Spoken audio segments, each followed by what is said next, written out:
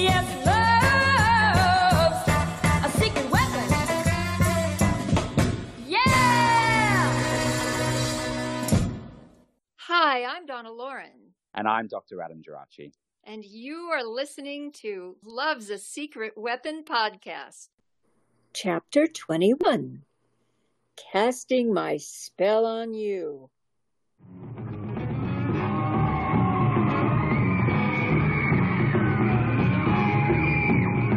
I took a black cat, a cave bat, and threw them in a pot. I took a blue snake, a green snake, and tied him in a knot. I took a hog jaw, a dog's paw, and hung him on the line. I took a horse head, a green hair, and made a crazy sign. I'm casting my spell on you, casting my spell on you, casting my spell on you. Never gonna be untrue, no.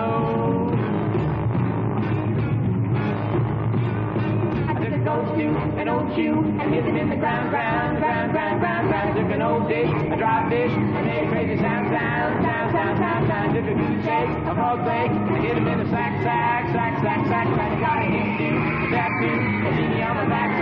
I'm casting my spell on you, casting my spell on you, casting my spell on you. It's gonna be untrue, no. All right.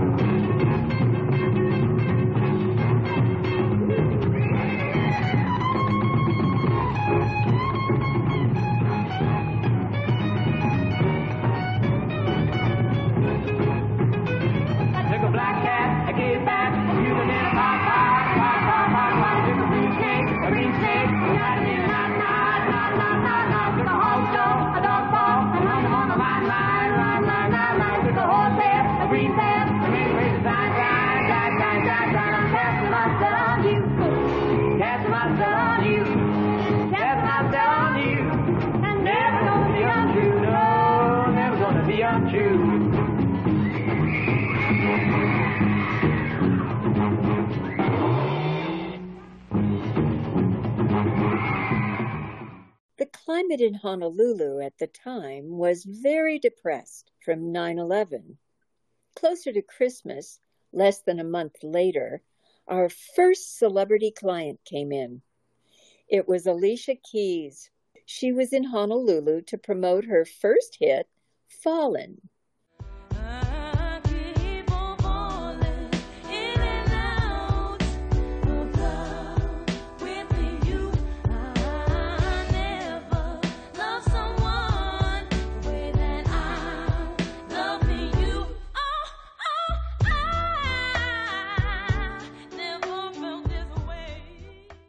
Ironically, we were playing her CD at the boutique when she walked by our display of a mannequin that was a reproduction of me from the 60s, sitting in a ball chair originally designed by Aero Arneo and reproduced by Room Service in Los Angeles.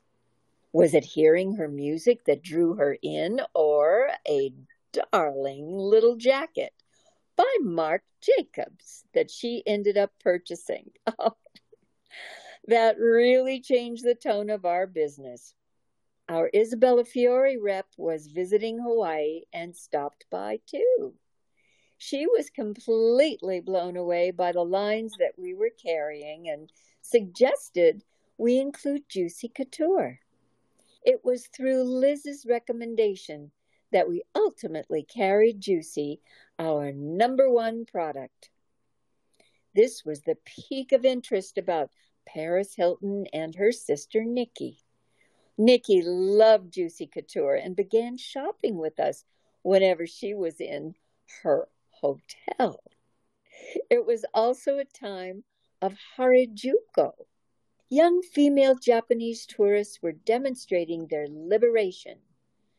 Our denim lines that revealed a woman's navel and midriff were very appealing to them. Juicy displayed their name on the backside of their low-rising velour tracksuits. But what was most attractive to them was the signature Nikki wrote on our wall. Our business appeared to be growing. Maybe we did make the right move. The changes that took place in our life is an understatement. Once we decided to focus on Oahu, it just didn't flow to keep a boutique open on the Big Island. The first year was difficult for Jared and me because I still had my atelier in our building on the Big Island. Essentially, that's where my work was. Jared was bacheloring at our Diamond Head apartment, and I was living alone on the Kohala Coast in a condo that was an investment property of ours. It was a shock to my system to live alone because I had never done it before. Juicy Couture was flying out the door. So were 7 jeans and Lacoste polo shirts. Amazon contacted Jared because someone from their company ordered from us and liked our service. And they realized that the lines we carried would be good for them. This really expanded our business and gave us much needed visibility. We were growing exponentially and seriously contemplated purchasing a building of our own that could serve us as a warehouse fulfillment center for the internet and an office for Jared, an office for his son who was doing all the tech work, another office for our bookkeeper, and a third boutique adjacent to the warehouse. Ultimately, we did purchase our own building in Honolulu. This time, I approached the boutique in a very conceptual way, incorporating the internet within the store. Remember, this is 2002. I designed a wall with 3 oversized touchscreen monitors. There were samples of every item we carried in the store for customers to see up close and personal. When it came time for them to select something in their size and color, the next step was ordering on one of these screens, which were directly linked to our warehouse. On another wall, we had a secret window for the merchandise to magically appear. Customers were blown away. A highlight of our online business came shortly after Tom Cruise proposed to Katie Holmes in Rome, and they were photographed on the back of a motorcycle. She was carrying an Isabella Fiore handbag she had received as a gift from the company. After that, everyone wanted it. We had a long-term relationship with Isabella Fiore, and when we visited them in LA, we decided to ask for an exclusive for this bag, and they agreed. They agreed to give us a month head start over the department stores, any other stores, and any online retailers. We sold 700 purses, which equaled $100,000, and we shipped them here and all over the world.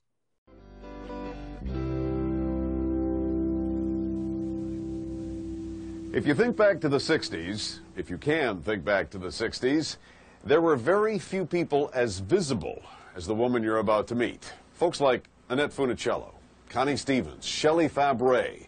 That's why Donna Lauren from the Big Island is our story of the week. Sunshine, lollipops, and rain. Everything that's wonderful is what I hear when we're together.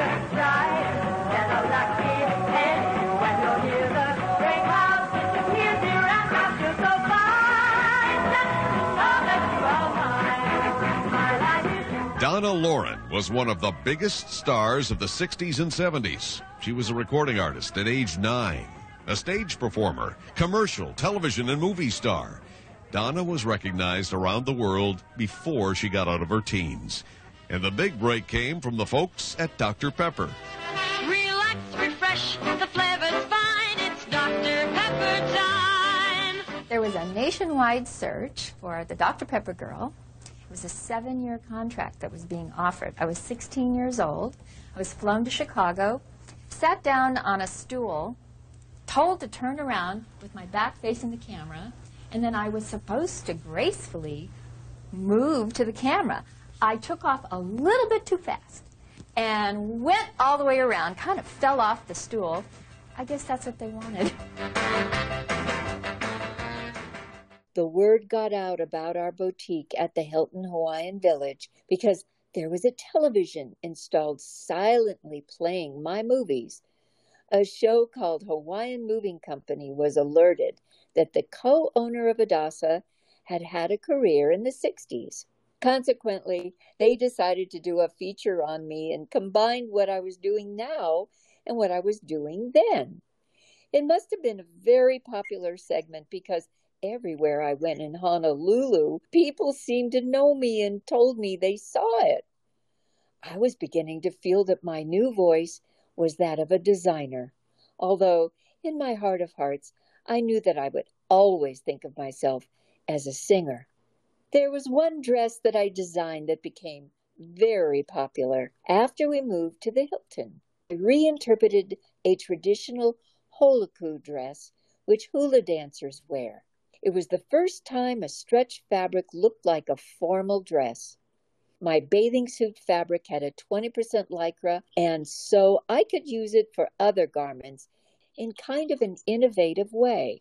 Today you find stretch in practically everything, but to my customers, it was a unique experience. It hugged their body, so they really didn't need any undergarments, which was going back to the days of the old grass skirt. My holoku was full length and even had a fishtail that simulated a train. We attracted the attention of Miss Hawaii, who was a hula dancer, and she began wearing my garments. What made me unique was that my line was exclusive to our boutiques. Donald Pliner consented to let me custom color a sandal of his and imprint my own label on it. Hadassah was very meaningful to me.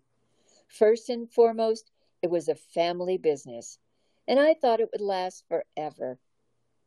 Then came the economic downturn. It didn't take long before we realized the corporate giants were dominating the marketplace. I would like to think that family businesses have a place in America, but that just isn't the trend now. Our lease was coming up for renewal at the Hilton, which we declined. It became too risky to function as a retailer in this climate. We had to let 25 people go, which was very, very painful. Fortunately, we retained ownership of our warehouse building, so it wasn't all for naught. What a whirlwind. What a whirlwind indeed. A really zippy chapter going into so many different experiences for you, Donna, and for your team, as well as taking us back to early 2000s with some brands that were, some still are, but some brands that were particularly iconic at that time. I'm just taken back to the whole Juicy Couture. What would we call that? That was a real revolution at the time, wasn't it? Oh, yes. Oh, yes. I mean, actually, it's still in my wardrobe, and I'm so fond of. I mean, there were two young women in Los Angeles that started this design work. And they, of course, started in their garage and then found a small factory in Los Angeles. So everything was made in the USA. And it was made in a certain mindset where literally I remember reading that Karl Lagerfeld received one of their tracksuits and he loved it. Right. So, I mean, nothing like a kind of a below the waist, very comfortable, well cut, leg on a pant that you just scoot on and it's washable. Yes, the design that these ladies created was literally a fashion phenomenon. And well, I'll tell you, one time when I was back in California and living in Beverly Glen Canyon, yes, Jared and I would take a drive over Mulholland to Coldwater Canyon, And rather than going down into the San Fernando Valley, we would take a right on something called Franklin Canyon, which was formerly owned by the Doheny family. It was a water reservoir. And a beautiful, beautiful canyon. I mean, again, it's like living in Beverly Glen, is like living in the country and the city. And then up on Mulholland, by the time you get to Franklin Canyon, you are really in like a forest setting with trees that are hundreds of years old. And a stream that probably comes from, an underwater source. At any rate, we used to go there quite often to walk. And there were two lakes. Besides their water. Now the Doheny family didn't have it anymore, but their setup for distributing water was still intact. Next to the amphitheater that they built, a very small amphitheater, a very intimate situation, but tucked away, kind of hidden from the world. You had to know about it. So anyway, one day there was one lake, there was a smaller lake that I loved to walk around. And there were ducks in the lake, and not the lace, the lake. And there were koi fish, big, mature koi fish of all beautiful colorations, and turtles all over the place. So, it was a beautiful, beautiful path around this small lake. So one day, guess who's there? Okay, yes. Ooh, who? Wearing Juicy. Well, it could be a few, but tell me. Kim Kardashian. Ah, right. And one of her sisters, which, I was paying too much attention to her. So, Juicy was one of those. I think it became a cultural phenomenon. And then the fact that, they were a little outlandish and put Juicy on the derriere. Yes, okay. Yes. Completely iconic, yeah. And, and it's a strong statement for a female. Well, it's very true, and certainly the way it also mixed. I think they went for the celebrity clientele, at least for, I think they used to send them out to famous people in the hope that they would wear them. And then you had people like Madonna and Paris Hilton, of course, and Jennifer Lopez and Britney Spears and all of those people wearing it. So that was your number one seller in the boutique? It was, and it was just one of those phenomenons. And it was also our number one seller online. Yeah. And I kind of complimented some of the pieces, if somebody didn't want an outfit, but they want, they had lots of selections, and sometimes they chose one of my things, that I created to coordinate. So it was kind of a boutique of my dreams, where you find luxury brands, but you also find something original. And I don't know anyone, well, you tell me, that doesn't love having something that nobody else has.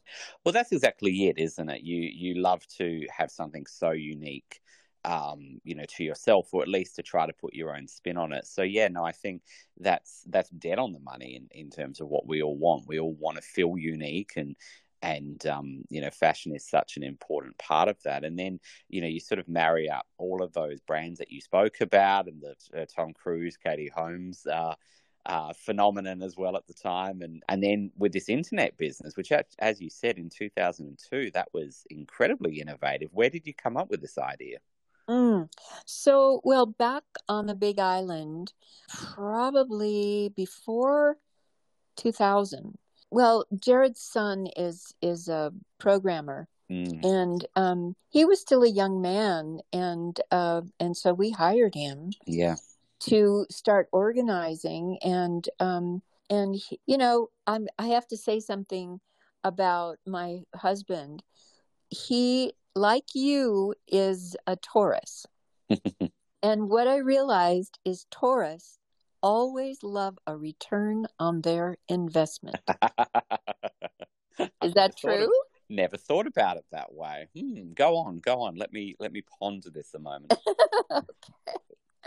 And so I think that, Jared had been retired for quite a while. I mean, now we're just approaching our getting into our 50s. Yes. And so when he decided to join me in my endeavor, which I never thought would become a business, he applied his former business, acumen, and together with his son's ingenuity, and then combining my daughter's ability to know fashion. Yes. It was just one of those magical moments.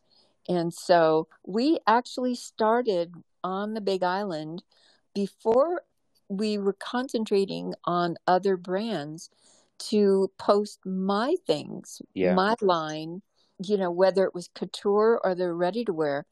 And we got some responses, and that was encouraging. And so little by little, other things were added.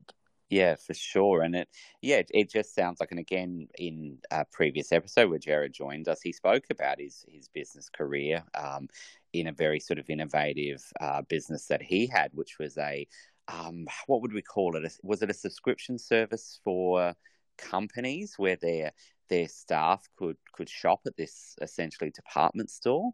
Well, yes. I mean, he had a department store membership. Yes. Yeah. And so it was basically a private, a retail department store that covered from soup to nuts. So once you entered, I don't think he had fashion, but he had everything for the home, and then of course electronic equipment, jewelry, and blah blah blah. Yeah. So he but he I think he talked about starting. He thought this is the way he was thinking as a child. And so, and he was very close to his son. Yeah. And so, even though his son was more of a techie, his sense of business was probably very deep because of his association with his dad. Absolutely. You grow up around that and you see it. And I remember your website from the early 2000s. It was fantastic. The fashion business. You. Yeah. And I think along those lines, you kind of talk about that idea of the Hawaiian Moving Company episode, which was quite a popular episode for that TV show that kind of spoke about what you were doing now, but also went back to what you were doing before. And certainly I remember in the early 2000s on the Adasa website, there was also a section about your former career as well. How did that feel to sort of include some of that? Because at the time, I guess you hadn't necessarily. There was a lot of processing to be done about that part of your life, but to kind of include it in this new area where people would become aware or more aware that this was who you were. How was that? My dear Dr. Adam. Yes, I guess timing is everything. I'm very much in alignment with who I was now, but then I hadn't really dealt with so many issues from my past. Yes, but it was still rather difficult. Yeah.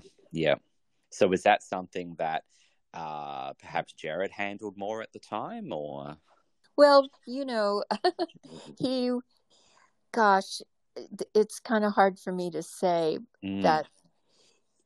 I just think he wanted the best for me, and he wanted to encourage me, whatever made me happy, without indulging me. But the music didn't come until the business closed, and it became a kind of an expression of my emotions afterward.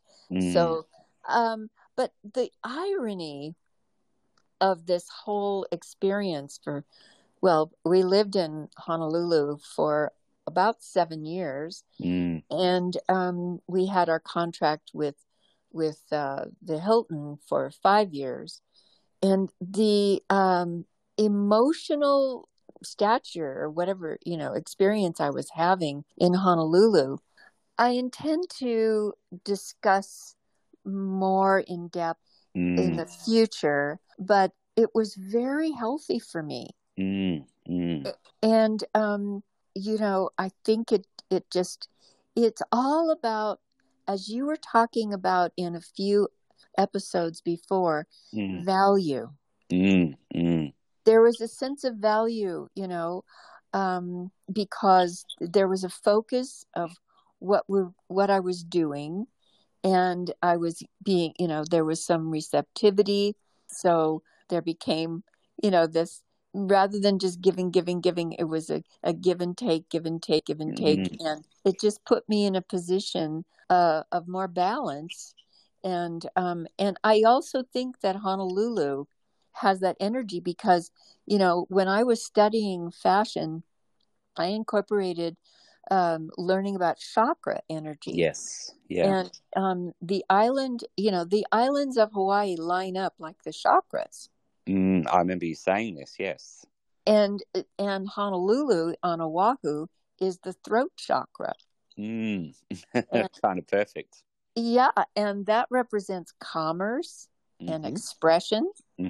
And so it was, and of course, the evenness of the climate. It's just beyond, as you were, talking about, being in Australia now and it's winter, but there's a warming trend and then a cooling trend, and all over the world, everybody's topsy-turvy. We don't know what to expect.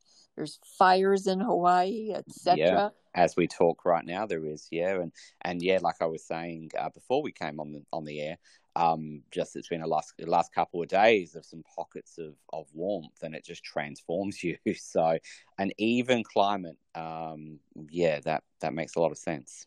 Yeah, the temperature, and maybe it's the vibe in Honolulu, for me anyway, was it was very harmonious.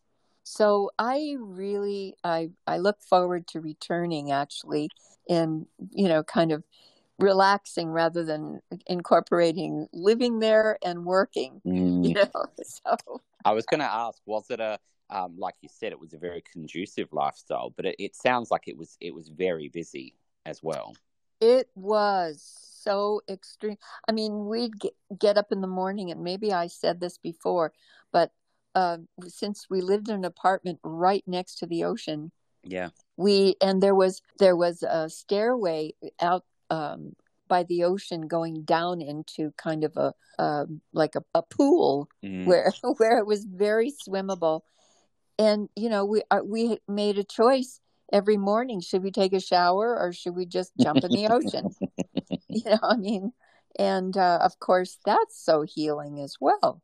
Absolutely, to have the time to do that, and the making the time every morning to set the day up that way, even though it's going to be a busy day or a challenging day, to be able to start the day with that intention, I think sounds really important. To see, what is going to go on. I think I'm remembering also of this time, that talking about the old career alongside the new career, and what finding a voice as a designer at that time. There was the CD, the very best of CD that came out. How did that come about for our audience? Because I know a lot of people obviously bought that CD, and which had a collection of your Capitol recordings on there. How did that come about? Do you remember?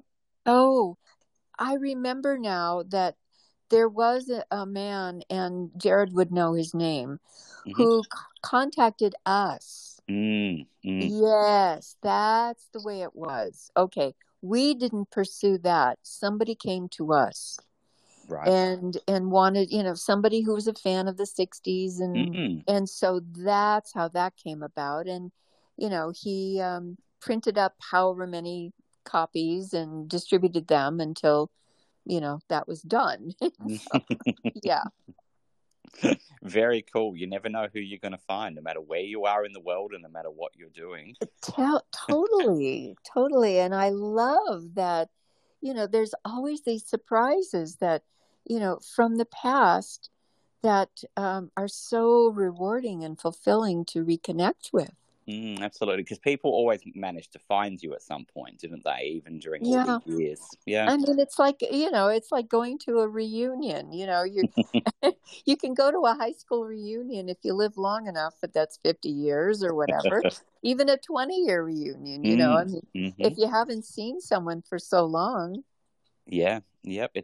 It absolutely is. That's a nice way of putting it, I think. And So, but what I consolidated in this chapter is our episode of 5 years at the Hilton. yes. And the quick decline. I mean, it was like an earthquake opened up, and the economic downturn in 2007 was just devastating. And so, we had to move on, and it was it's kind of heartbreaking that when you're working with so many people, you have a 5-year relationship with, and then suddenly it all changes. I think that's really sobering when we realize that we think back to that time and that downturn and the financial crisis of that time, but to realize for you as a sort of a case study of how quickly things could turn from some such success and like you said, having to let go of a business, having to let go of people that you employed, and I guess perhaps also to figure out what were you going to do next. And Adam, I'm sure that you and so many listeners can relate to this, that when the rug is pulled out from under you and you enter the unknown, I mean, we've talked about this. There's so much uncertainty. And many years now, how it's affected me personally is, shown me what true humility is. And humility has led me to such a clean, clear vision of where to put my energy. And, and no, it's not perfect. Nothing is. But, I just heard about how the darkness is bringing the shadow side out in all of us. And so many of us think, well, life is good, or it might not be good for them, but it's good for me. But what's happening is we all have a shadow side, and it may not even be from this lifetime. It may be from our ancestors that we came here to heal. Yes. Yeah. And I feel like we're all in this incredible soup together, and all over the world, dealing with whatever we need to go forward. And so you get sideswiped, and you get shocked. And I believe that I've been going through this for now since 2007. It's a long time. And it's a blink in terms of, healing a lifetime or lifetimes. But I realized that, that's kind of, my journey. And, when we talk about courage, that's what it takes to face your dark side, to face the shadows that you have in you, to be that honest. It's brutal. Yeah. And, and it's so crazy because I think that it shows you resilience, and it shows you that sense of balance that you can find to learn about your emotional reactions and kind of temper them. What do you think? Absolutely. That whole idea of learning how you tick and where do those emotions come from, and not having that ability to almost step back and watch and observe it and realize what they are, and not get so caught up in them, or to at least be aware of when that is happening, because so many people don't have that awareness. And I think things keep coming up for them where it's, why is there always conflict in my life? Why is there always upset? All of these things, and to actually step back and to see those reactions which have been formed, as you said, whether people consider that to be something that's maybe happened across lifetimes, or whether in their own lifetime due to the ways that they were raised or the ways that they've developed or the life experiences they've had. To be aware of those things, like we've spoken about before, to be able to step back and to observe one's thoughts and one's emotions with some of that balanced awareness. I think any time that we need to commit to this, which, as you said, can be years to do, but to have that commitment does demonstrate that resilience, that want to not only be able to manage what is going on and to bounce back from difficulty, but also to grow from it as well. Resilience can also be to grow as well as to sort of, sometimes when we think of resilience, we think of something happening and returning to kind of a state where we were. But if something significant is going on, it's often not just returning back to where we were, but hopefully have grown from it and to learn something from it as well. Indeed, honey. And, I think what has happened to me is that whatever intuition I've ever had, I listen to my inner voice, but you don't always follow it. Like in my little song, Love It Away. I say, do you want to go left? Do you want to go right? Well, listen to your voice inside, listen to your heart. But you don't always, it's like something distracts you. Your ego gets involved. No, I can do it. No. And so what's happened to me recently is that whatever intuition that I've had in my life has heightened. And I don't know what that means, but kind of what I'm thinking is that in terms of intuition is that you might sense things that are about to happen more. And maybe, stop for a moment and just, decide, listen to your inner voice and decide, well, maybe I shouldn't go there. Yeah, that's exactly it. There's maybe when that real voice is, that voice we can trust, and that voice that does make good decisions can be heard, rather than, it's hard, as you said, we're either distracted or even, distorted by all the other things that have entered into that internal voice we have, or that internal monologue we have. And as you said, some of it can be ego, some of it can be our experiences, some of it can be we've developed a heightened sense of threat or fear and things like that, and that gets all in the way of being able to make those intuitive decisions, and to engage with our own decisions, but also I think to engage with other people as well. This is a bit of a tangent, but I remember this study from I will go on one if you can indulge me, but sure. I think it was a study from the 1970s, and I think it was done in, I don't think it was a seminary, but I think it was somewhere where people were sort of studying religion. So you expect these people to be quite altruistic, and they kind of set up an experiment, these psychologists, where I think they had someone on the side of a building or somewhere who seemed to need help, who was on the ground or something like that.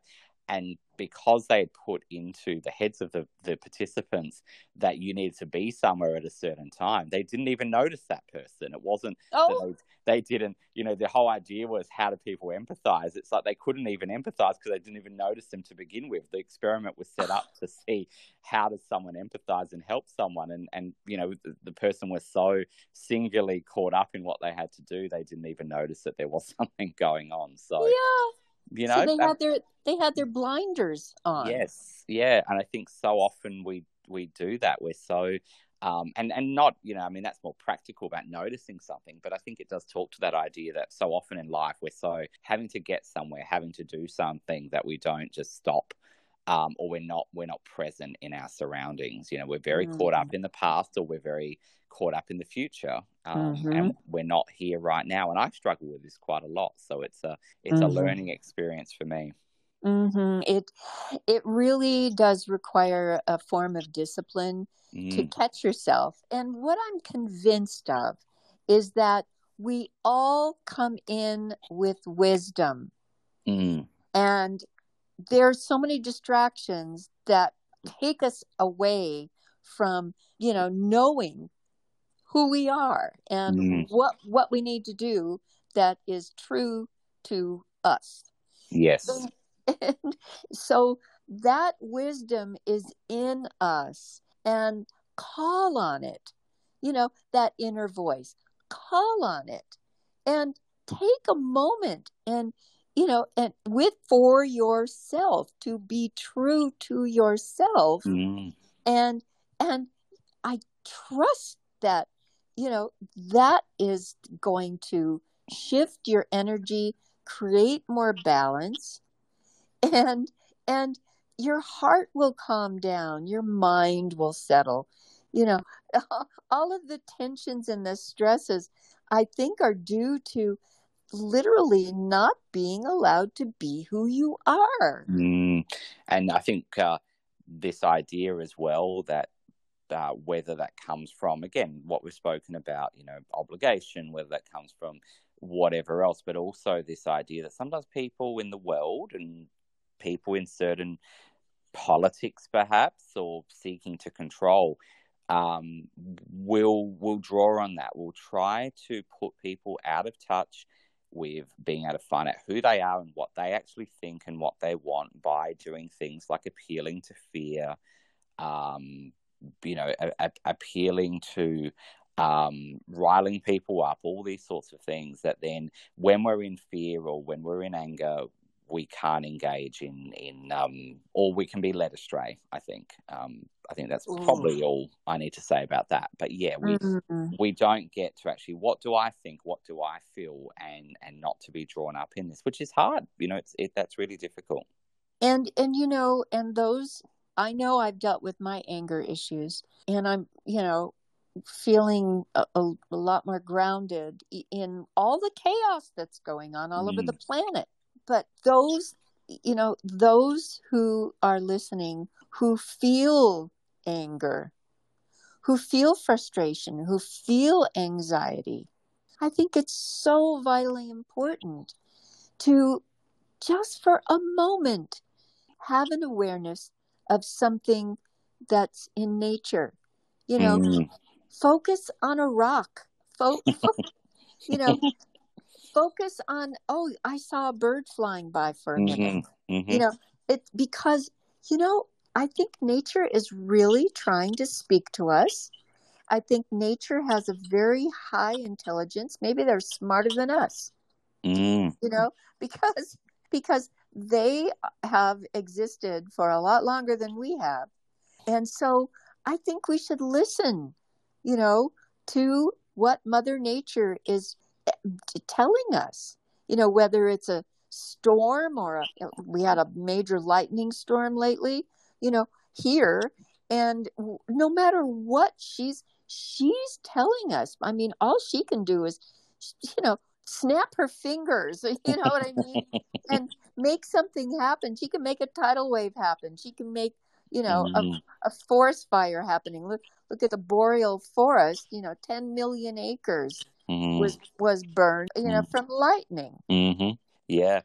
I think you're so right, though, this idea of, and it goes to that idea of grounding. They often talk in psychology about grounding exercises where you're finding yourself anxious or overwhelmed is to notice something about your environment, because it'll get you back to the present moment. And that could be, something if you're inside, that could be something inside. You start looking around the room at what's on the shelves and what does the clock say? And or if you're outside, or you can get outside, to look at a bird going up a tree or whatever else, a bug or a butterfly flying, or just something that can get you back to that present moment. And it's almost a form of soothing yourself when you're so overwhelmed, and when you're feeling soothed. I can't even get that word out, but we're going to try. It's not an easy one.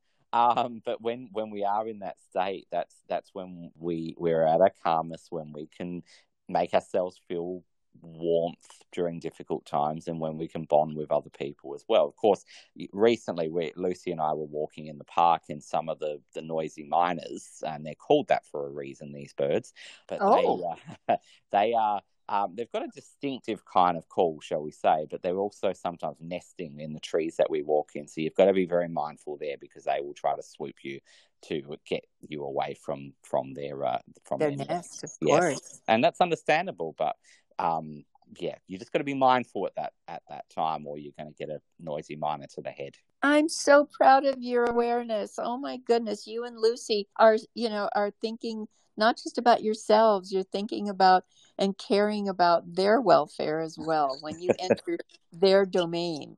Well, I used to have one noisy miner that used to, I don't see him so often, well, I haven't seen him in a while, and I think I knew him for a few years, but every day he would be sitting on the mirror of my car looking at himself. So we were good friends, but yeah. That's a funny image. Well, I think we've covered a lot today. Before we introduce our next fan guest and a fun conversation, you reminded me of something that you sent me recently, that this kind of harkens back to an episode quite a while ago, but where you spoke about going to Italy and ending up in the south of Italy in a wonderful little place, and you recently came across that place talking about fashion today in a sort of fashion situation. Tell our listeners about that one who might remember that. Oh, great. I'd love to. Well, it's amazing that you've been there as well as myself, right? Oh, I haven't been there yet. I've been to other parts of Italy. I've not been to, we're talking about Alberobello here in Puglia. Okay. Yeah. Okay. Yeah.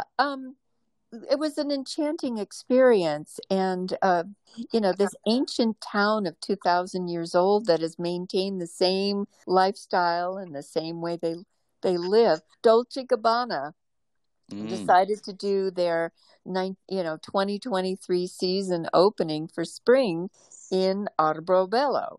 Fantastic. And yeah, I'm sorry, I thought you were there, and I thought you'd enjoy it. Those the Truly houses, which are these lime kind of washed white facades that are round, and they're cone-shaped roofs, and that's called a Truly. Yes. And these people, were so lovely to me, and I'll never forget them. And then to see Dolce Gabbana, how many years later? So many years later. Oh my gosh. I was there in 1967, and here we are in 2023. Yes. Yeah. And literally the town, okay, my personal opinion is Dolce Gabbana, yay, another standing ovation for them. Their designs are incredible year after year. They're my favorite leopard print. Right. Oh yes. And they came into that town, and you could see they probably transformed the town and had so much help, making sure that all of those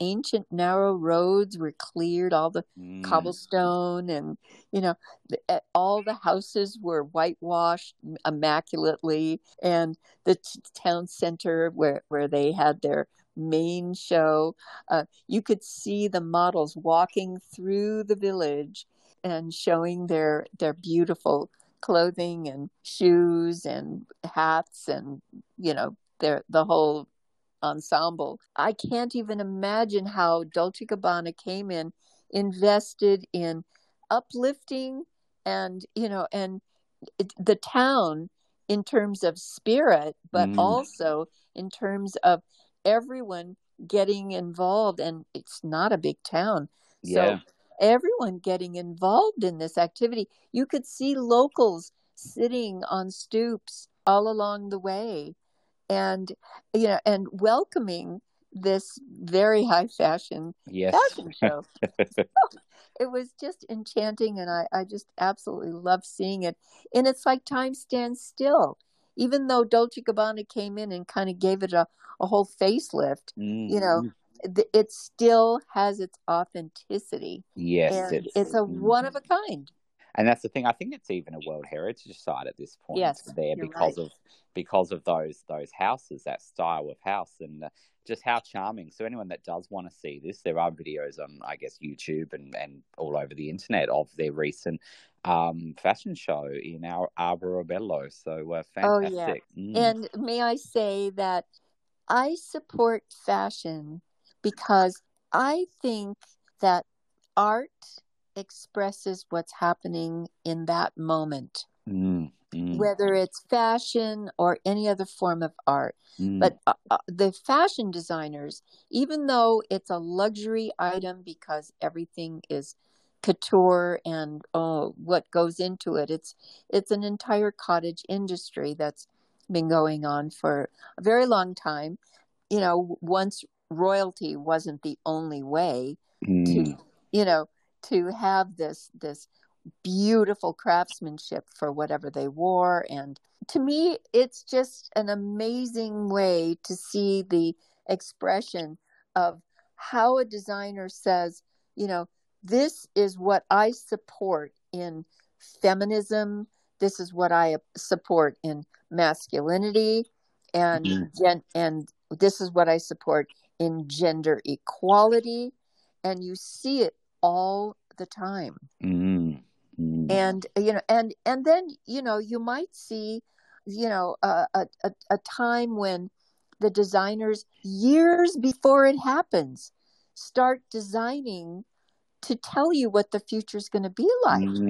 They have a sense of that, you know, like they might start focusing on military jackets or combat boots. And it's true. You can see how these trends, you know, kind of mirror what's to come in the world because these artists have a sense of that. So, you know, I'm just amazed at some of the designers that do that. And of course, I also support, even though personally I can't, but those that do, unfortunately, I know, you know, it's contrary to my belief system, but, you know, the reason that the couture business is still alive is because of the extreme wealth that only a few have. And I, you know, that's a conflicting subject.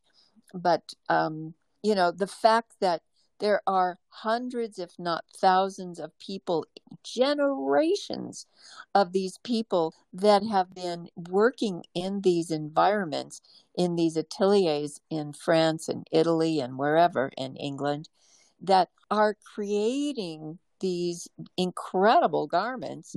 And supporting, you know, the silk industry and supporting all kinds of industries. And you know what? I think that the leather industry is changing because people like Stella McCartney, who's, you know, vegan and only uses non-animal products in her designs, you know, that's becoming a consciousness in the fashion world, where the tanneries that use certain chemicals that are extremely toxic are being talked to and having to change their ways. So, you know, it's just a window to the world to me. Whereas maybe sport would be a window to the world to someone else, or some other venue, you know, some other venture would, you know, would be a window to the world. It's my language, you know? Yeah, that's, and whatever someone's language is, whether it's fashion, whether it's design, as in, you know, design of furniture, or I'm thinking of all that atomic age sort of stuff when you're talking about this, looking to the future, and I think that leads in quite well to our next fan guests, who are quite involved in the oh, there's Lucy saying hello. To our next guest, in the tiki movement, I guess. So I look forward to talking about that.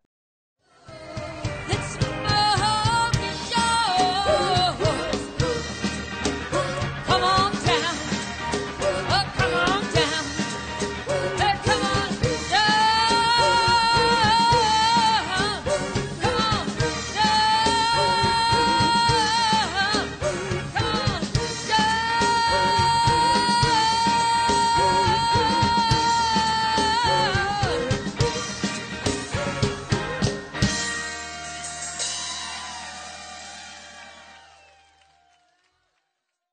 Welcome, everyone, to Love's a Secret Weapon podcast and my very special guests who are in the state of Arizona with me today.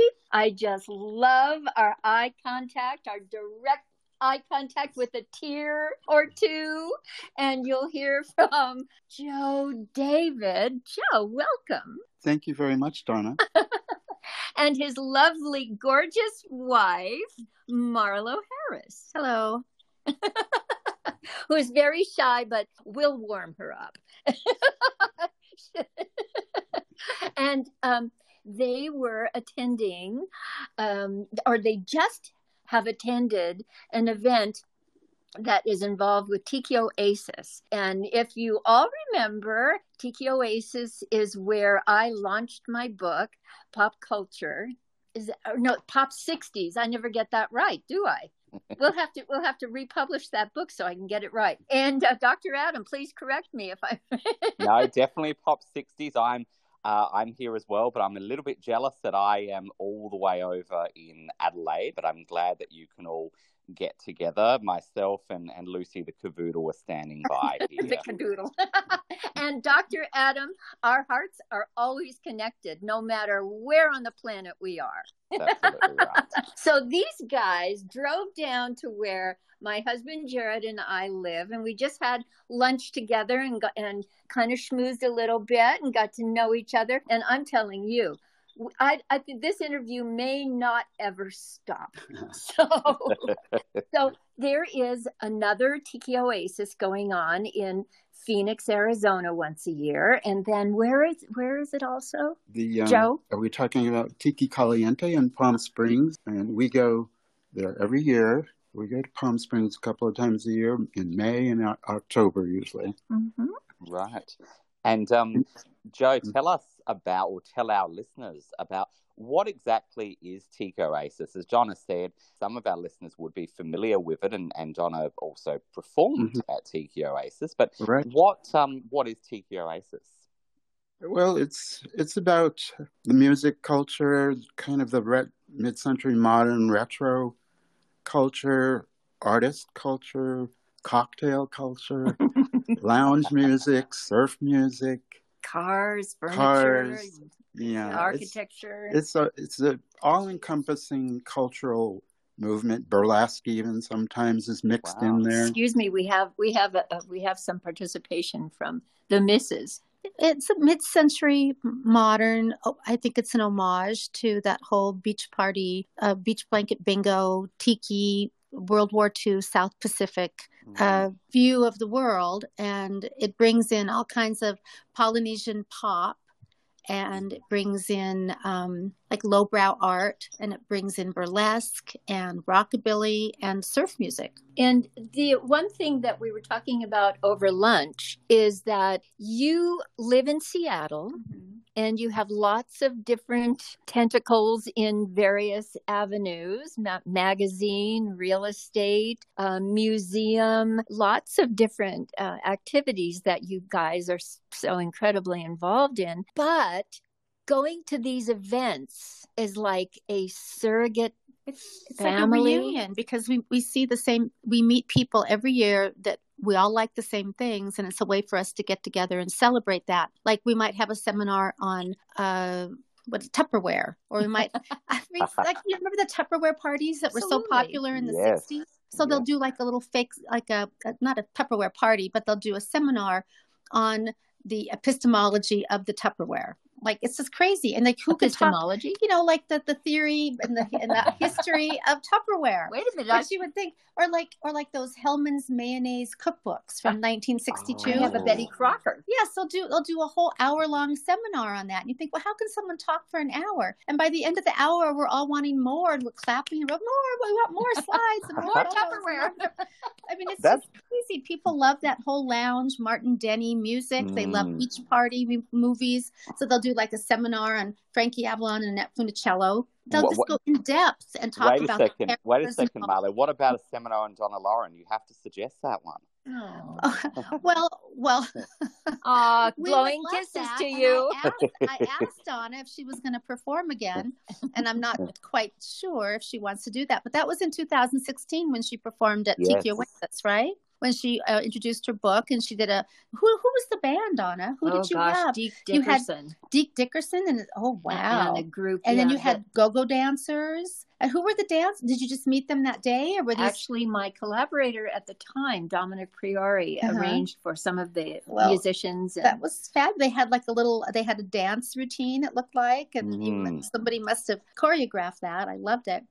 So I think the music just moved them. Yeah. I think probably if you ever wanted to perform again, you would just find another band. Like, there's already pre-formed bands who would love to play. See this girl, I'm telling you, get her started. We're warming her up now. She's sizzling. Born promoter. Friends of mine to perform, like they're coming from Seattle to perform at this Tiki Caliente that we're going to in Palm Springs. And if they would love, if you came to Seattle, we would put on a show. You have a place in the back seat? Yes, we do shows and we do events. We do an event in Seattle called Tiki Trailer Bash at a restored trailer park, sort of like the Shady Dell here at Bisbee. But there's one on the Washington coast called the Southwester, and it has 30 restored Airstream trailers, and there's a big stage, and we put on shows there every year. And we put on shows all around the Pacific Northwest. And we have a new website, Northwest Tiki Underground. And it has, because sometimes we have to go underground a little bit with certain people because they don't understand Tiki and they think it's cultural appropriation and they want to cancel us. So it's important that we stay nimble. And if we have to do that, we're able to do that and remain anonymous. I know in Australia, there's a huge Tiki movement. There's a lot of Tiki bars there and a couple of galleries that specialize in that art. Do you have any in Adelaide, Adam? It's interesting you say that. We do have a tiki bar up near the beach, which is just delightful. I wasn't aware of the tiki movement here. Perhaps in Adelaide, not so much. But I'll have to look into that in, say, Melbourne or Sydney, or maybe even where the weather is conducive to that in Brisbane or wider Queensland. So would that be surfing territory? Yes. So that probably makes closer sense, to right? the beaches, which would make sense. But I had no idea of that, and I'm so pleased. And I mean, I'm interested in how you both became involved in this. But even when you were talking about that idea of the Tupperware seminars, when I was up in university over 25 years ago, we'll say, I did cultural studies as part of my psychology, or as something different to the psychology. And they were the kinds of lectures that we would do. It would be about modern objects, about 1950s culture, cookbooks, the recipes of that time.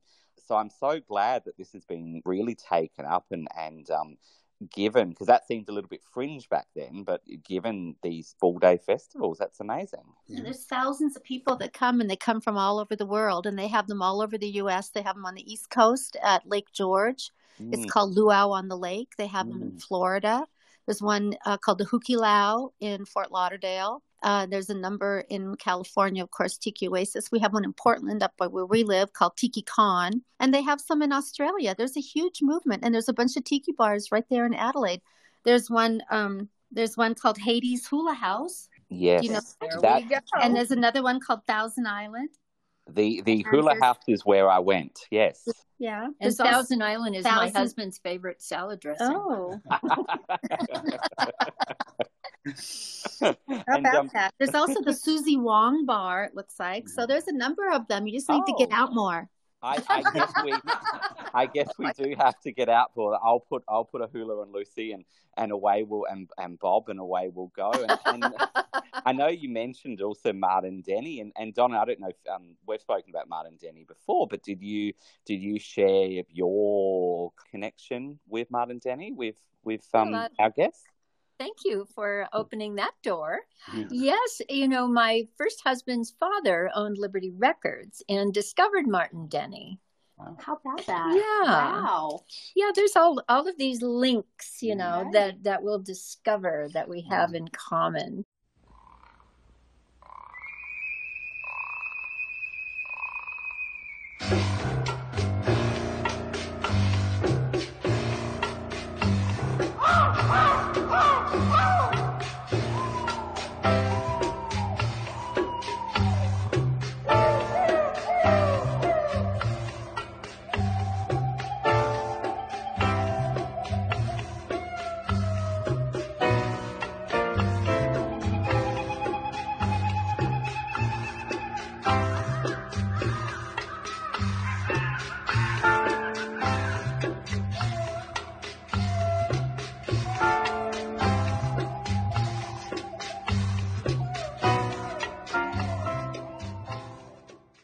wonderful couple who really, when you communicated with me over Messenger, and I immediately got the vibe that we needed to connect. And how wonderful it is, truly, that this is a blossoming of a relationship. I feel it. And with the whole tiki culture, there must be a fascination not only with the heavy metal cars and the designers, like the shirt you're wearing, the print you're wearing, what I'm wearing. Love what you're wearing. Thank you.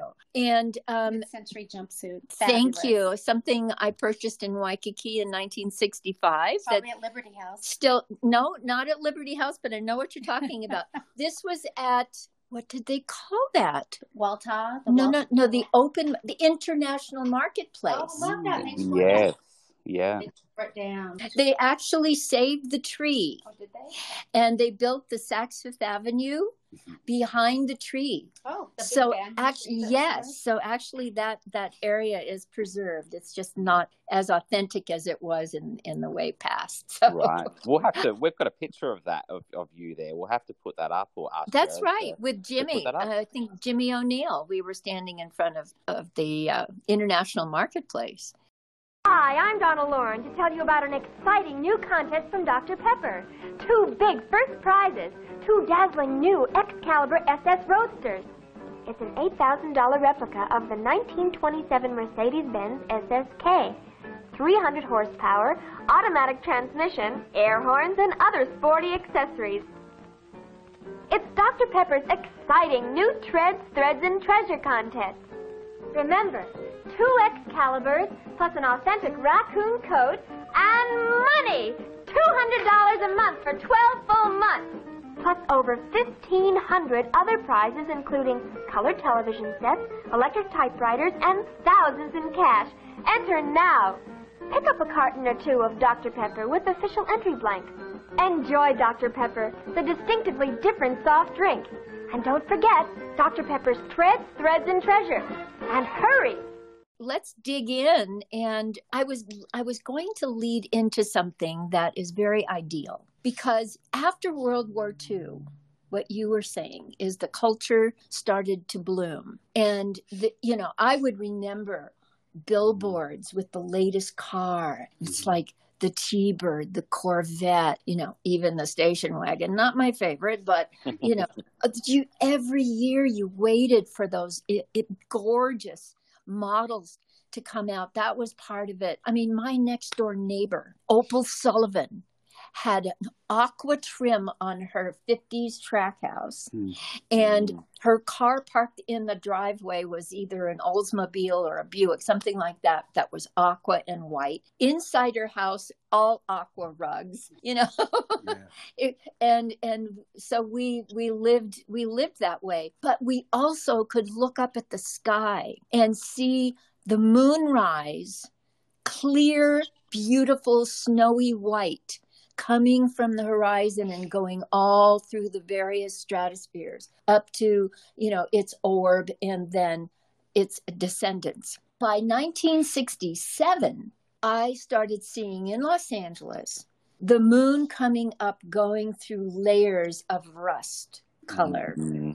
And so may I just pause for a moment and ask you, in this whole, shall we say, celebrating that period of time, and you guys are living it now, 50 years later, you're living it and appreciating it, and whatever came from that period of time has sustained. Mm-hmm. Amazing. So now, what happened to the leaders in that time period? And I'm even going to quote our president, Eisenhower, that warned us about the military-industrial complex. And here we are. Do you think, if you ever did invite me, that we could actually say, hey, wait a minute, this is all about all the wonderful things that we cherish about that period. And guess what? We had clean air. We had clean water. We had healthy crops growing in the fields. And look what's happened. Let's take it all back to what was so good about that time period. What do you think, Joe? Well, I wish we could. I hope we can. It's always a struggle. Part of the tiki aesthetic is about escapism. And the more crappy politics we have and the more the environment goes to hell, the more people want to escape into the old days, more nostalgic, comfortable way of life. And that's a big part of it. Thank you for being so honest, because what you've done is you've just opened up a huge chasm to be able to say, okay, we've needed to escape because we feel trapped. But if we can take what we love and incorporate, and my favorite new word, co-create with our Creator the way it was, because we want healthy soil. We want healthy children. We want good schools. We want good families. That's really the heart and soul of what you guys are celebrating, in my humble opinion. That's your opinion. Well, I agree. Yeah, that's an interesting one, Donna, because certainly, and what you were saying, Joe, that idea of that escapism, I think if we can take what people loved about that time and what was good and what we should aspire to, that doesn't have to be taking on some of or the elements of that time that were not ideal, or to put rose-colored glasses on about everything. I've been watching a program here on our ABC, which is the national broadcaster here. It's not the American ABC. And there's been a documentary series about iconic Australian objects of that post-war mid-century, things like the Hills Hoist, which is the your clothesline, your old big clothesline that used to sit back in the middle of your backyard, because that was an Australian invention, or at least this version of it, and the idea that was considered the object that represented domesticity and things like that. But a lot of the speakers on this program are talking about all these great things. Were like, they're glad that come the 80s, people were tearing them out of their backyards because they were so big and took up so much room, but because they represented, the housewife being stuck in the house. So it was this idea of celebrating what was great about that time, but also seeing those other things that weren't so great, and having a balanced view, I guess, is what they were suggesting. Do you relate to that? That is lovely. Yeah. Well, I read a book recently called The Way We Never Were, and it was about it's about looking at the past through rose-tinted glasses and realizing how gentle and how innocent it was, and yet how sadly we were racist, and we had lots of we didn't have a lot of opportunity, and women were discriminated against on so many levels. And so we want to take the good things from the past and try to save those and bring those forward and get rid of the bad things, which was, being in the closet if you were gay, and that sort of thing. So, how we can bring all those things together, bring all the good, because I think order, I'm not a fascist, but I do think order in our society is important. And I appreciate the order, the orderly way things were, having the trains be on time, that sort of thing.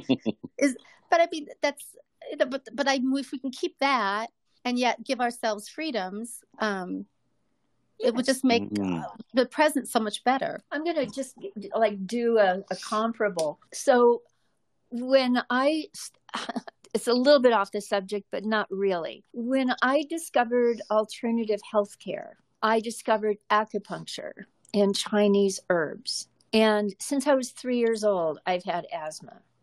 So singing to me is like a gift from God, exercising my lungs, because my lungs are always being medicated, even to this day, to function. So when I had my third child, I was taking acupuncture, and I wanted the acupuncturist to be in the delivery room with me and provide me with anesthesia through the needles, not chemicals, if I needed that. Because I had read about that, and he had told me, where needles are put to accomplish that. but not in America. The AMA was not ready. I think that acupuncture is now incorporated, but we're going back more than 40 years ago when I had my third child. So to me, it's like we don't have to lose all the knowledge and wisdom that we've acquired to incorporate the good things from the past. That's all. And but I'm so happy that you're here so that we can talk about these things. It's so enlivening, I think, and all the things, all the facilities that the avenues that you're going in. My gosh, you're blowing my mind. Well, I just love the way we know so many people that are passionate about their beliefs these days, that are talking to one another, getting together, really connecting. And when you talk to someone that's passionate about anything, it rubs off and it's infectious. And all of a sudden you find yourself in love with what they're in love with. And it builds upon itself. And ooh la la. It's just a wonderful feeling to share. Absolutely. And looking at your Jell-O molds over there.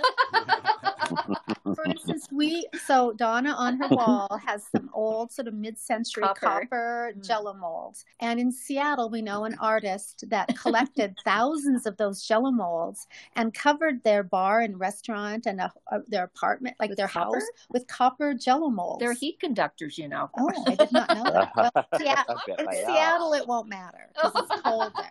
It's very cold, but it was called the Jell-O Mold Building. Oh, wow. Yeah, and it's documented and it's long gone. But just like, who would care about Jell-O molds? But once you start talking to that person, they tell you about where they got this mold or that mold belonged to my grandmother, or I got this mold when I went and traveled to this country and I got this Jell-O mold, or this person brought this to me. Then it becomes fascinating and interesting, and something as simple as a copper Jell-O mold becomes a reason to be, a raison d'etre. It becomes a reason to get up in the morning. I'm in search of Jell-O molds.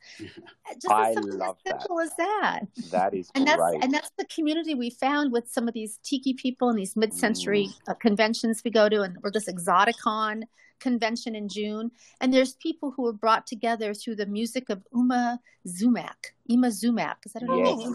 You know who that? She's like, yes. Yeah, she sang sort of exotic, and no one knew where she was, and they thought Dr. Adam, please find some of her music, and we'll incorporate that in our absolutely. What they called her, was she the singing bird? I'm probably going to get that wrong, but I went to a show a few years ago where a modern day artist sang her songs. There. Yes, and there'll be a modern day Ima Sumac homage artist who's going to be there. So it's probably the same person. It could be. Because how many could there be?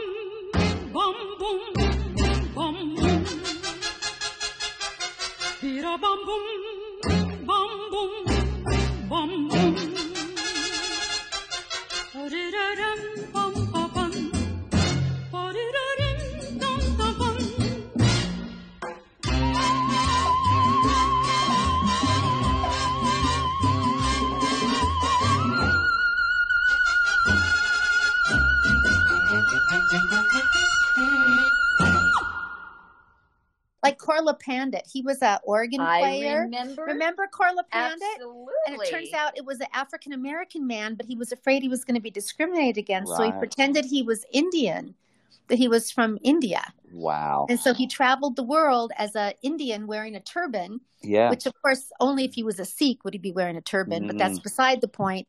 He was actually an African-American guy from the South. And he played organ. And he played the organ. And he played in Seattle, and he never spoke. And he had a TV program. So did Nat King Cole and a few others, I think Spike Jones, or they had 15-minute allotments in the 50s for that kind of an entertainer. Yeah. They wouldn't give them any longer. And they would play like in between the commercial, like in between the films and stuff. Like the Mohawk Showroom or something like that. Yeah. Yeah. We're revisiting all these old people who we remember from, like we went to an event last year and they had a Heino. What's Heino? And a tribute artist. Heino is a German. He had white hair and he had bad eyes, so he always wore dark glasses. And he's well loved by the German people. I only know Karl Lagerfeld. In the 60s and 70s, and he was a singer of sort of oompa music. Oh, how funny! And he performed up to his 80s. Oh, and he just died recently. But now there's a guy that goes around impersonating Heino, who I don't even think he's German. I think he's Canadian. But he goes around to all these mid-century... Originally German, maybe. Maybe originally German. He goes around to these mid-century events and performs as the artist Heino. Okay. So who knows? Maybe there'll be a Donna Lauren tribute artist someday. Hey, that would be pretty cool. I'm not dying anytime soon. Push that phony off the stage. Oh, I don't have to be dead. Okay. There were Elvis tribute artists before Elvis passed. and we haven't even had dessert yet. This she did ply me with alcohol. I was going to say there might have been some wine over lunch, and you're looking at your Jello molds. I'm in my lounge room looking at all my mid-century vases. I've got lots of glass. I've got a I guess it's olive green. You know, the old phones, the American phones. Oh yes, sitting here, and even I'm going to say it's a 1964 Jim Beam whiskey bottle. And the reason that's relevant is because it's the beautiful dark green. It was the bottle that they based, or they painted one of those bottles and made it Jeannie's bottle in I Dream of Jeannie. So the iconic bottle was a 1964 Christmas Jim Beam whiskey bottle. And I've got one sitting, I'm looking at it right now. How in the world did you acquire that, Dr. Adam? That was just an online purchase. There's quite a few of them around. It was a end of year Christmas bottle, so it doesn't look like a Jim Beam bottle. You'd never know, but it's a beautiful bottle. And what I loved what you were saying, Marlow, was this idea that these objects have a history. They have a history of the people before you took them on yourself, but they also have the history of your family or those experiences. And then I think what I really love about this stuff is it's not, people that love it, you don't tend to just hide it away somewhere. It's the fact that it takes on a new life with the new people that are responsible for its care. And just to add, I served these Hawaiian goblets that are definitely tiki goblets. I'm sure I'm serving rainwater with a slice of lemon, but I'm sure that originally there were Mai Tais or something with smoke hurling out of it or something.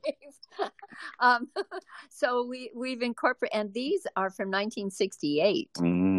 And they're still alive and well. And that's the other really good thing about talking in terms of the period of time. It was a time when things were still made by hand and the materials that were used were not overly exploited. And so all of these beautiful glassware and ceramics and clothing and automobiles and even the timber used in the houses, everything was of a better quality. And I'm not sure, but I kind of really believe that there was a higher reverence for everything that was used to make that. It's like this came from the earth. Where did the paint come from? Who made it? and what was in it, when what was originally designed. And that's something that our current culture is very, they just want to get right on to the next thing. But I just discovered in the fashion world, now I'm a little late in discovering this, but the new designer of Christian Dior is a woman, first woman since 1947. She's Italian. One of her names is Grazie. So, and she is promoting through, I think it's Bernard Arnault, who owns Christian Dior, and he's the wealthiest man in France. And he is backing her support of women and cottage industries all over the world that are sewing by hand, embroidering, beading, keeping the couture alive because of the tradition and the generations of people that have been involved in this handwork. And, when you see an object of art, Joe, how does it make you feel if it's just like something digital or if it's something that was made in the period that you love so much? Well, I You're love a painter. the tradition of collecting is all a part of what we're talking about, and paying reverence to the past and the passions that we have about what we collect. People that go to these exotic events or tiki events are so passionate about every little thing. They collect tiki mugs, beautiful retro wear. They love to dress up, be colorful, and it becomes a part of their personality and part of the whole fun of these events of getting together that make the whole love of it and the passion of it grow time and time again. Some of the collectibles, even though there's a finite group of people that collect certain things, Whitcoe carvings, for example, that are carved from wood from the state of Washington, are collected by so many people. They get hard to find, or sandwich aisle jackets that are Alfred Shaheen from Hawaii, who was a silk screen designer, and he did silk to screen on women's clothing and on bolts of fabric where you could have clothes made from you in the 60s. And those are loved worldwide now, and he's from Hawaii. You might have even shopped for some of his stuff when you lived there. Did he? Well, I made my own clothes. But did he make aloha shirts? No, not really. It was beautiful gowns mostly for women. Walter Clark and Alfred Shaheen. Okay. Both worked at the same time, and they were both based in Honolulu. I wore a holoku on Shindig. And I still have it, so I'll check my label. Okay? Tremendous. Yeah. So it does become more difficult to find these limited amount of things because many of the people that created them originally have passed. So, and they can't be copied. They were all made by hand. They were made original. And so there's a finite number of them that people can collect. So, of course, it drives the collector's prices up. But nothing can make you happier than finding something at a thrift shop or online or at an auction or these events always have vendors, these exotic or tiki events that we go to. They have vendors that search this stuff out. That's their job. And they bring it to these festivals, gatherings, and people eat it up because there's only a few left that you can buy. And everybody just loves them so much. It's something you are perpetuating, let's say, from the past, which is still current, is painting portraits. Oh, yeah. I love painting. I studied it for years and years. I have a Bachelor of Fine Arts and a Master of Fine Arts in painting. I paint people in oils on canvas in a traditional way, a very realistic, figurative work. And it's something that gets in your blood, like playing music or anything else. You can't deny it. And your favorite times, well, my favorite times, are if I have a few hours that I can spend in the studio and lose myself in the painting. And I followed that path because I wanted to teach fine art on a college level. So I got all the proper degrees, and I did teach fine art on a college level for 15 years and chaired the art and design department at Cornish College of the Arts in Seattle. I still make art. Of course, I'm also very involved in graphic design. And of course, and you have an online magazine that can be printed? I do. I have a magazine I've been publishing since 2012. I've always published art publications. And this one is called Mirror Magazine, spelled the French way, Miroir. It's an international fine art magazine, contemporary figurative art, photography, and alternative fashion, which all mix very well together. There's no advertising in the publication. I refuse to bend my passion and use the wrong side of my brain to sell advertising. It hurts my brain to even think about it, because I have done that before. But I wanted it to be international and not Seattle-centric like some of the previous publications where I sold advertising to keep the magazine going. But then it had to be Seattle-centric. By using print-on-demand publishing, it opened up the doors so that I could be international and not have to sell advertising. And more than half of the fine artists that we publish are outside of the United States. Tremendous.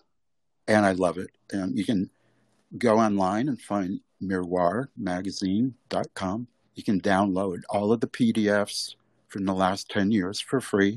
And who's on your current cover? Oh, well, I have several people on the current cover. One of the things that I love about print on demand is that for each issue over the last 10 years, you can go online, there are hundreds of them, I can have many featured artists, and I can give all of the featured artists that want a cover their own cover. So if I have, like on my most current issue, which is, the theme is power, and I have Cassandra Peterson, who's better known as Elvira. Elvira, yes. On one cover. And I have Medusa Marina, who's the world-class, most famous mermaid, living mermaid. I love that. And she teaches other mermaids how to be showgirls in the pool. Yes, I've seen stuff when you her. say power, are you referring to empowerment? Yes, exactly. People who have the power within them to make themselves the art. Expressing themselves. And sharing their, So I have some circus performers that I love in there that do aerial circus, and they work all over the world, really, in different Cirque du Soleil shows in Vegas. And you were sharing, both of you were sharing with me that there's a circus, and I had never heard of it. Now I'm very curious. Yes, we have Teatro Zanzani in Seattle. They also had Teatro Zanzani in San Francisco and one in Chicago. Right now, I think they're all looking for new venues. The most recent one in Seattle was a 3-month run, a season. That's long. And they had a limited time that they could use the venue. So they're looking for a new venue now. Our youngest son worked there as a server and part of the show. What does he do? Sam juggles and rides the unicycle. He has aerial skills. Oh, great. Besides the fact that he's studying to be an airline pilot, he's expressing his passion. He's an aerial artist. Many ways. All the way. He's a go-getter. I wonder why. And how did you two meet? Was it through a love of this era, or did that come later, or was that a nice surprise? What's your story? Oh, I was a teenager, and Joe was a filmmaker, and he was making a film about kids saving the environment back in the 70s. It was like Earth Day, and it was a documentary about children saving the environment, and I was one of the children in the film. Of course you were. Yeah. And so Joe made this. Yeah, I was like in high school. I was 14. So he was a filmmaker, and I just remember seeing this filmmaker thinking, God, that guy's cool. I want to marry a guy like that someday. And then like 15 years later, 20 years later, I did marry him. Right on. So it was just kind of fun. Almost like you two meeting at your prom. Yes, that's true. You know, because we didn't come back again. It was like sort of full circle. We didn't actually get married till I was in my 30s, but I met him when I was 14. Yes. And so for a Mother's Day gift, after we'd had several children, he got the original film that he made and had it remastered and gave it to me as a DVD so I could watch it anytime. Amazing. That's great, and that topic is topical right now. The whole idea of climate activism and young people and hope, and very. I think it was around the first Earth Day, like 1970. Oh, cool! Which is odd again because I'm only 29. That's true. Well, yes, you know, age. As we say, age is not important here. So. Yes, apparently. Yeah. And you both do a lot in this space. So what does that look like? Is that a lot of organisation? Is it how do these events work? Well, for me, I feel like Seattle's at the end of the world. I mean, it's really at the you can't go any further unless you go through Canada up to Alaska. Like it's sort of the furthest you can go in the United States on the West Coast without leaving the country. And so I feel like, so for me to survive and be happy, I need to have things happen. And if there's no one else to do it, then I will do it. So I create a lot of events and happenings and things. And I travel to events in California and here now in Arizona. But for me to stay sane the rest of the year, if I don't make it happen, then there's nothing going on. So I tend to do a lot of event production, small, sometimes just shows, and sometimes bigger, like tiki weekends or I did this, I really loved Elvis. I had this thing about Elvis for many years. You and just about everyone. And we had an Elvis mobile, and we had Elvis espresso machine. You know, we had like a selling Elvis espresso. I bought the domain name elvispresso.com. So when we opened our Elvis coffee shop, I would have the domain name. I mean, just stupid stuff. But I just thought, well, this is someplace I'd like to go. It does not exist. Oh, I guess I should make it because it didn't exist. So I made things like that happen. I always loved the idea of a bad art museum, and there wasn't one in our town. So I made one. So about what 2008. Do you mean by bad art? Well, we started collecting. So we collect good art, but you know, when you see like a really magnificent paint by number or black velvet that is so hideous, and you think, well, look at this thing. I mean, I have to save it. I must own it. I must possess it. And then I started getting, and then I got one and another and another and another. Before I knew it, I had this huge collection of bad art. And then I thought, well, I need to share this with the world. And I always wanted to go to a bad art museum, and there wasn't one. So Joe and I created the official Bad Art Museum of Art. And the reason it has that name, it was 2008, and Obama was running for president, and we both thought, maybe we wanted to love we wanted to love him and honor him. And so Joe came up with the name Obama, and that's an acronym for the official Bad Art Museum of Art. So we called it the Obama Room, and it was like anyway, it still exists. That's it right. Still lives. It is still in Seattle. It's 2023, and it's still, is it right? And it still exists. Yes. Wow. So it still lives. If you ever come to Seattle, you will see the Obama, and it's there. Fantastic. You can find it online. And it's how many Elvises do you have? There's a couple of black velvet Elvis paintings, but we don't want to hog it. You know, we give fair, to bad kitties and, paintings by grandmothers who mean well. And, a lot of paint by numbers, lots of animal, puppies and kitties and big-eyed children, like in the King. Margaret King. Yes. Yeah. Yes. So that's what it's... They make it so popular that people would donate things to us. They'd say, really I found this in Granny's attic, and look how hideous this is. It's probably perfect for your museum. I got to get rid of it. A picture of Dorian Gray in the attic. Yeah, that's right. Yeah. That's very intriguing. We want good intention, like art that it was somebody had the good intention, but one leg is too long or one boob is up too high. Oh, that's Picasso. So you're telling us you have a Picasso? That's impressive. But it would be like the burgeoning artist that lived down the street, kind of. The grandma who took up a new hobby, sadly. Right. Amazing.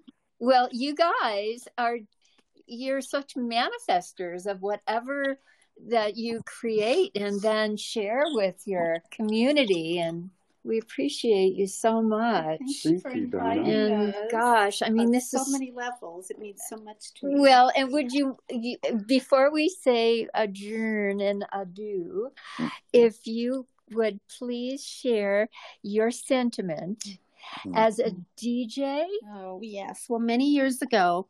Well, because in my teens, I grew up in the 60s, and I used to watch all the beach party movies, and I thought they were documentaries.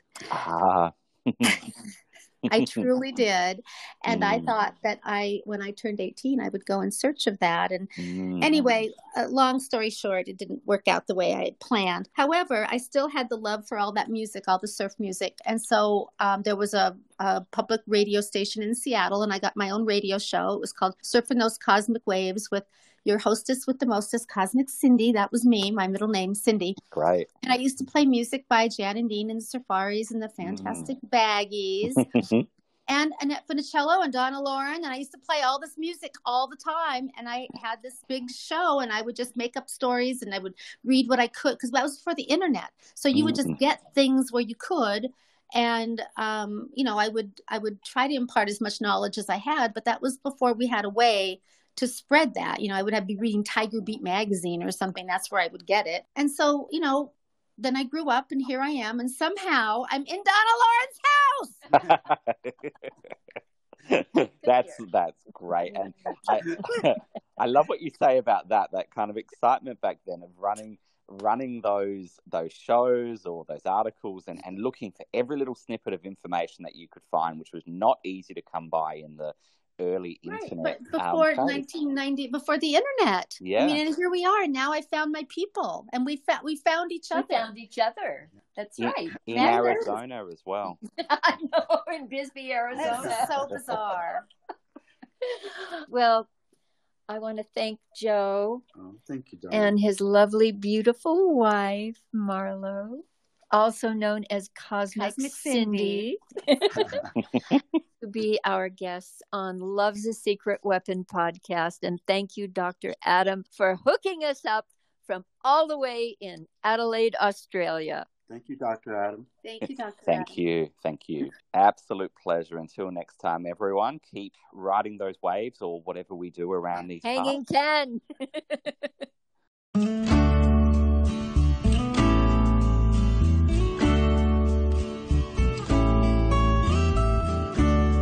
I will spend my whole life through loving you,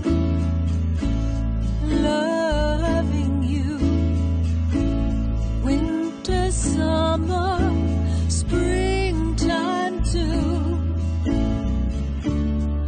loving you.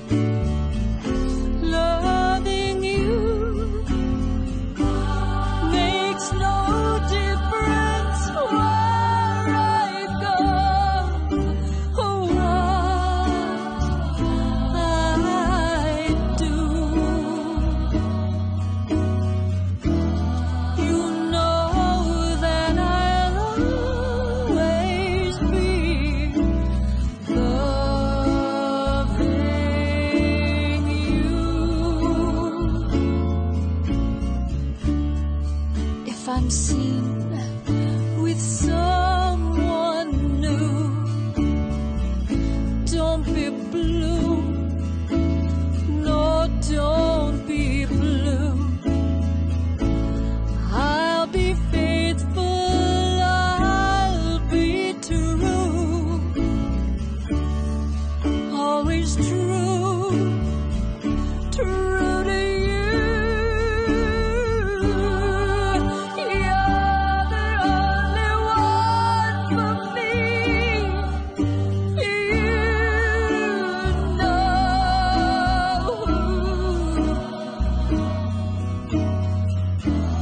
You know that I'll always be loving you.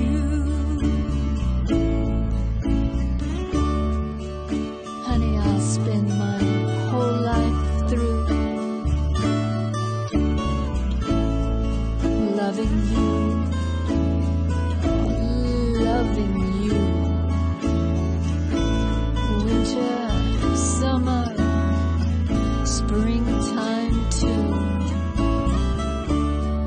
loving you.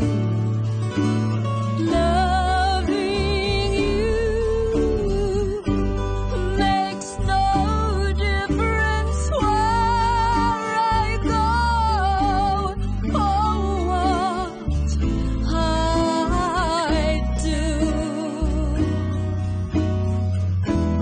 You know that I'll always be loving, loving, loving, loving, loving, loving, loving, loving you.